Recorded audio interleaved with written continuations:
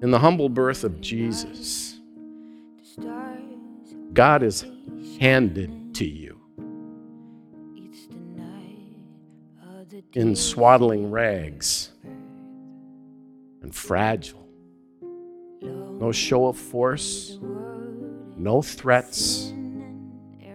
God will have you feel God's love no matter what it takes.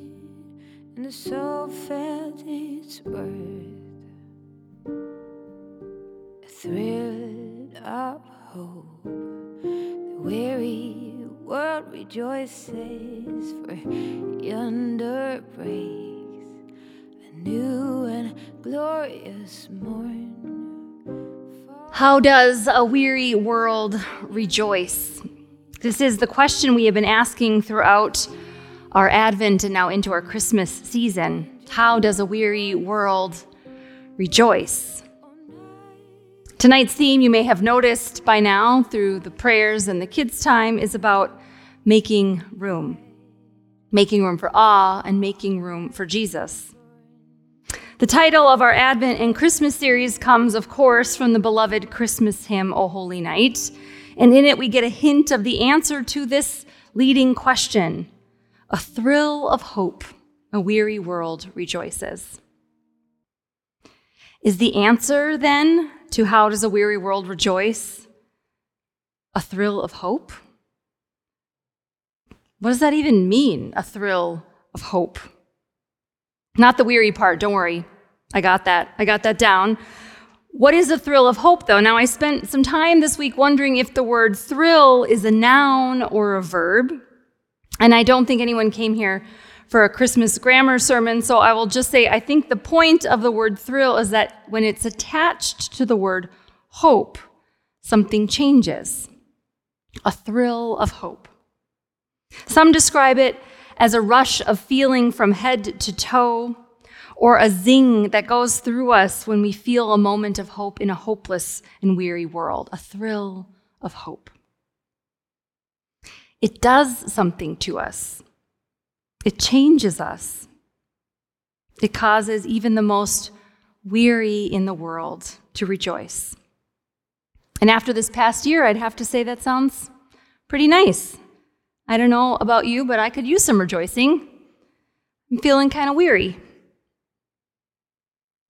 As I spent more time trying to figure out what this phrase actually meant, the closest word I think I could think of that fits or that we mean when we say thrill of hope is awe. Now, awe is not one of the big six feelings identified and understood by therapists and psychologists and Disney Pixar enthusiasts everywhere. Those six are, in case you need the refresher, anger, surprise, disgust, joy, fear, and sadness. Awe is something altogether different. Research shows that a body experiencing awe is activated in ways none of the big six feelings quite get at. Awe is its own thing. Take a second, close your eyes if you need to, and think of a moment where you have experienced awe. What comes to your mind?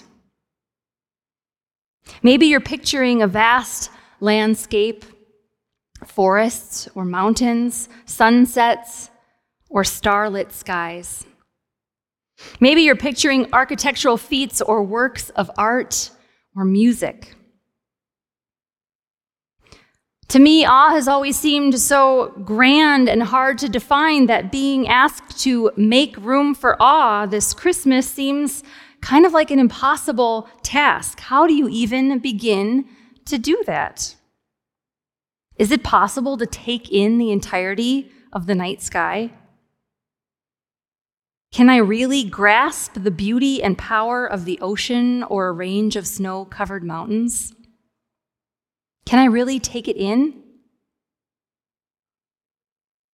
A simple Google search will remind you that the definition of awe is a feeling of reverential respect mixed with fear and wonder.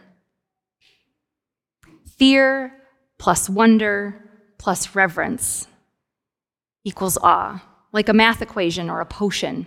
it creates awe. And this kind of awe is felt in the body, not just something we think about, but it is felt. Awe is a full body, fully embodied experience. And this is why awe might be the perfect word to describe this night, Christmas Eve. Why awe might be what we mean when we sing A Thrill of Hope. We come here tonight for many reasons, but mostly to hear the story, to sing the songs, to see the baby God with us. This story we heard read has fear and wonder and reverence all over it. Everywhere you look in this story is just another person being told not to be afraid, so you know they're afraid, and they're overcome with wonder and amazement and end up rejoicing and worshiping with reverence. Awe is everywhere in this Christmas gospel. What we feel when we're in the presence of God on this night, I think, is that same mix of wonder and fear and reverence. Wonder because there is just something about this Christmas story that inspires me, even in the years when I'm more Grinch than Cindy Lou Who, which might be this year. Angels and animals and feisty pregnant ladies and threatened political leaders and a sky that glows. It's all wonder-filled, and I am super into all of it. Fear is present in this space. Do I even need to say why? But I will. I mean, everyone is fighting, and people are dying, and there is war and hate, and it is 50 degrees and raining in Minnesota in December. So yeah, there's a few fear-causing things floating around right now. So we already have wonder and fear in this room, and to that we add reverence. Reverence is present on this night because no matter what you believe or don't believe, there is just something about this night that feels holy. Something that breaks through, draws us in, opens us up. That feeling that rushes over our whole self. Wonder, fear, reverence. It's all right here. And we didn't have to go very far or put on hiking shoes to do it. I wonder if we've made our definition of awe too big. I wonder if making room for awe isn't about traveling to see the 7 wonders of the world or some gorgeous Gothic cathedral. What if awe is a lot smaller than we think it is? After all, this night is about a baby at its core. It might actually be easier to make room when we remember awe can be a lot smaller and more accessible than the Grand Canyon. Or when we remember we don't have to try so hard or be so merry or believe the perfect thing or say the right thing at the right moment. What if the point of awe that we experience here is that it can actually be found every day? Whenever we slow down long enough to pay attention and notice the many moments where fear and wonder and reverence are present together, even if it's just for a moment or two. It doesn't even need to be limited to Christmas. Go outside, take a walk, stand next to a tree,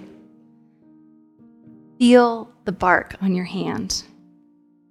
Look all the way up when you're outside at the sky or the stars. Reach over right now if you want to and hold the hand of a loved one and notice what it looks like and feels like in your own. Smell the scent of your person when you give them a long hug. Lift up a candle and sing about love's pure light. All of those things hold a little bit of fear and wonder and reverence. You see, the good news about awe on this day and all the days coming is that it creates more room in us and in the world, not less. When we slow down and notice, that is when we feel it, a thrill of hope. For a moment, just maybe even that one little moment, we believe that there is more, that God is real, that God is here, and that the weary world can rejoice. Amen.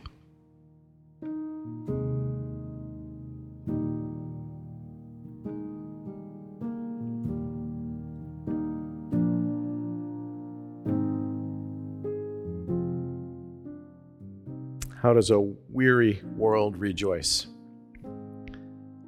I recently binge-watched the World War II documentary on Netflix. It was called From the Front Lines. It was really well done. If you get a chance to see it, they were able to find some footage that hadn't been seen before and to colorize and redo some that had been so that you could really feel the impact of what you were seeing. Of course, there are an endless number of aspects to consider in this world-shaping World War II time in history, from the outright evil motivations of Hitler and Mussolini to individual acts of compassion, from incredible bravery to brilliant strategy, from human treachery to heroism and sacrifice. It is clear that the war was shaped, and thus our world, by the deadliness of the weaponry, from artillery fire, small arms, tanks and bombs, and ultimately nuclear weapons. Now, in the same way that Pastor Natalia said, we probably didn't come over here for a grammar lesson, I know that we didn't get all dressed up and make our way over here on this holy evening to this beautifully decorated sanctuary to hear a lot about weapon systems and war on Christmas Eve. It's just that next to a world that so often appears to be shaped by military might and war, the thing about the Christmas story, birth of Jesus, when I sat with it this year after having watched that World War II documentary series, is that in the Nativity, everything seems so fragile, so vulnerable, so at risk.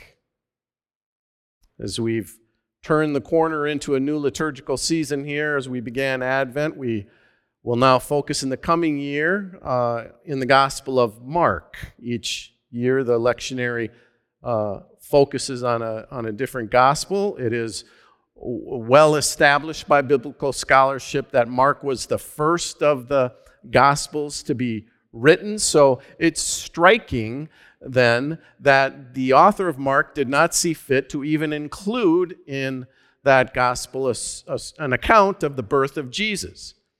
If no one else saw fit to write a gospel after Mark, we may not have any shepherds keeping watch by night or even a babe in a manger. Mark decided to start the story with the great John the Baptist, the wilderness prophet out there in the Jordan River, with the massive crowds gathering and responding to his call for repentance. And he sees the religious elite coming, having come all the way out of the holy city of Jerusalem in their flowing robes and their fancy hats. And he looks up and he sees them coming and he says, who warned you to flee from the wrath to come? Bear fruit worthy of repentance. You brood of vipers. And when Jesus makes his first appearance then in Mark's gospel, it's out there in the Jordan River at his own baptism. And the heavens, Mark tells us, the Greek word is a great Greek word. It's schizomenos. The heavens are rent asunder. They are torn apart. And the voice of God booms, "This is my beloved." It's undeniably a great opening scene from which to tell the world the story of Jesus. Gathering crowds, the clash of authorities, the building suspense, everybody focused on John, this wild prophet in his camel's hair coat, eating grasshoppers. And he says, there is one standing among you now. There is one coming whose sandals I'm not worthy to stoop down and untie.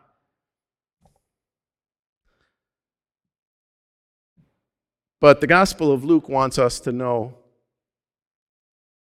something else.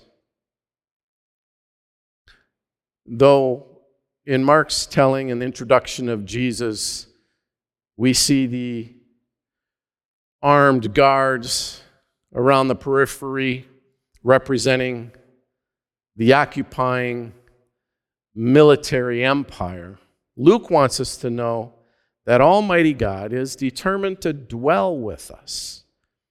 And if we're paying attention, this may sound a little bit terrifying to us.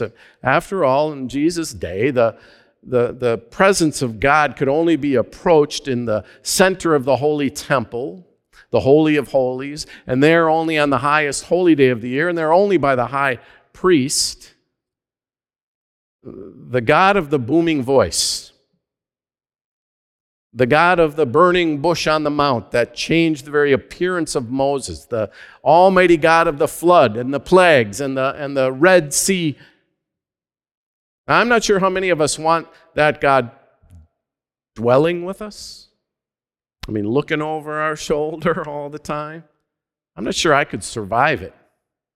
Maybe better I just visit God once in a while at the church, at the mosque, at the synagogue, the temple, God on my terms, on my schedule. No, says Luke. In the humble birth of Jesus, God is handed to you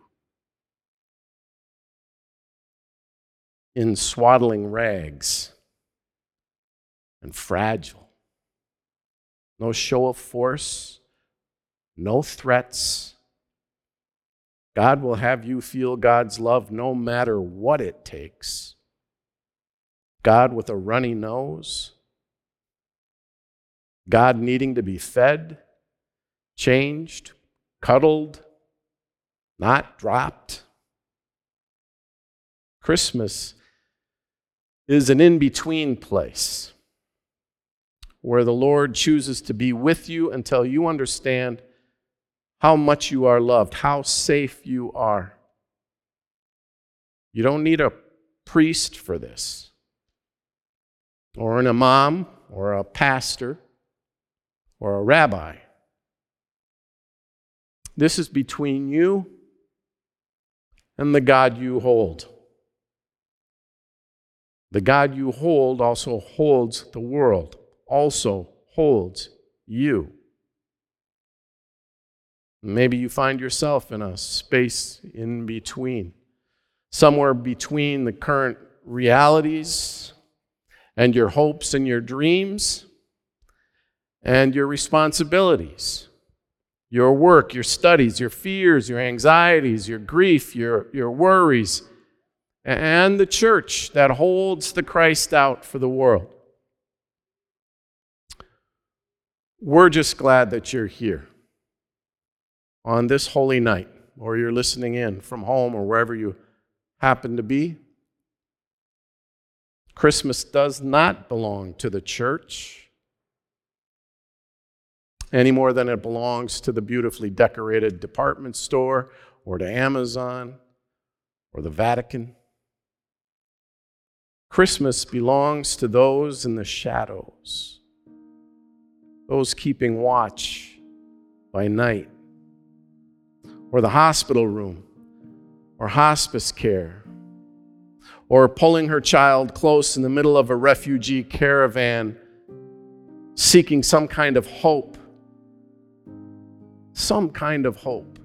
if not safety in community, as we are doing even now.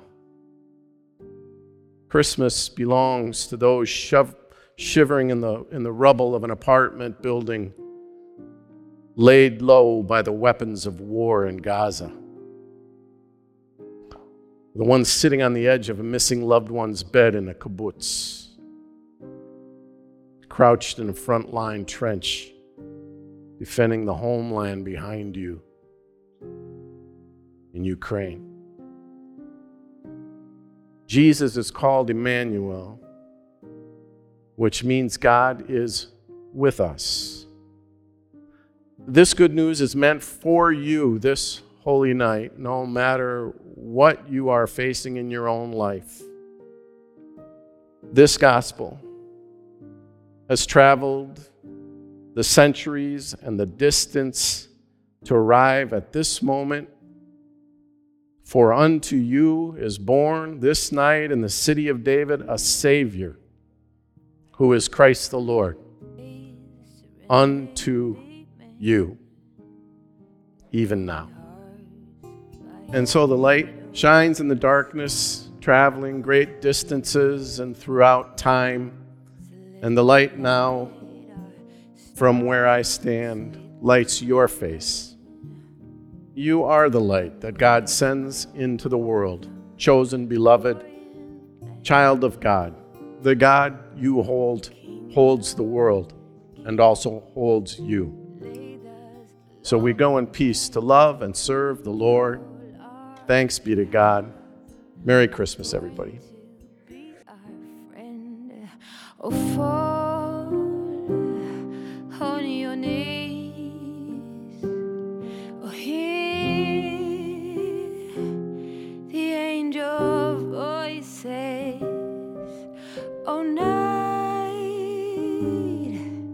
divine, the night when Christ was born.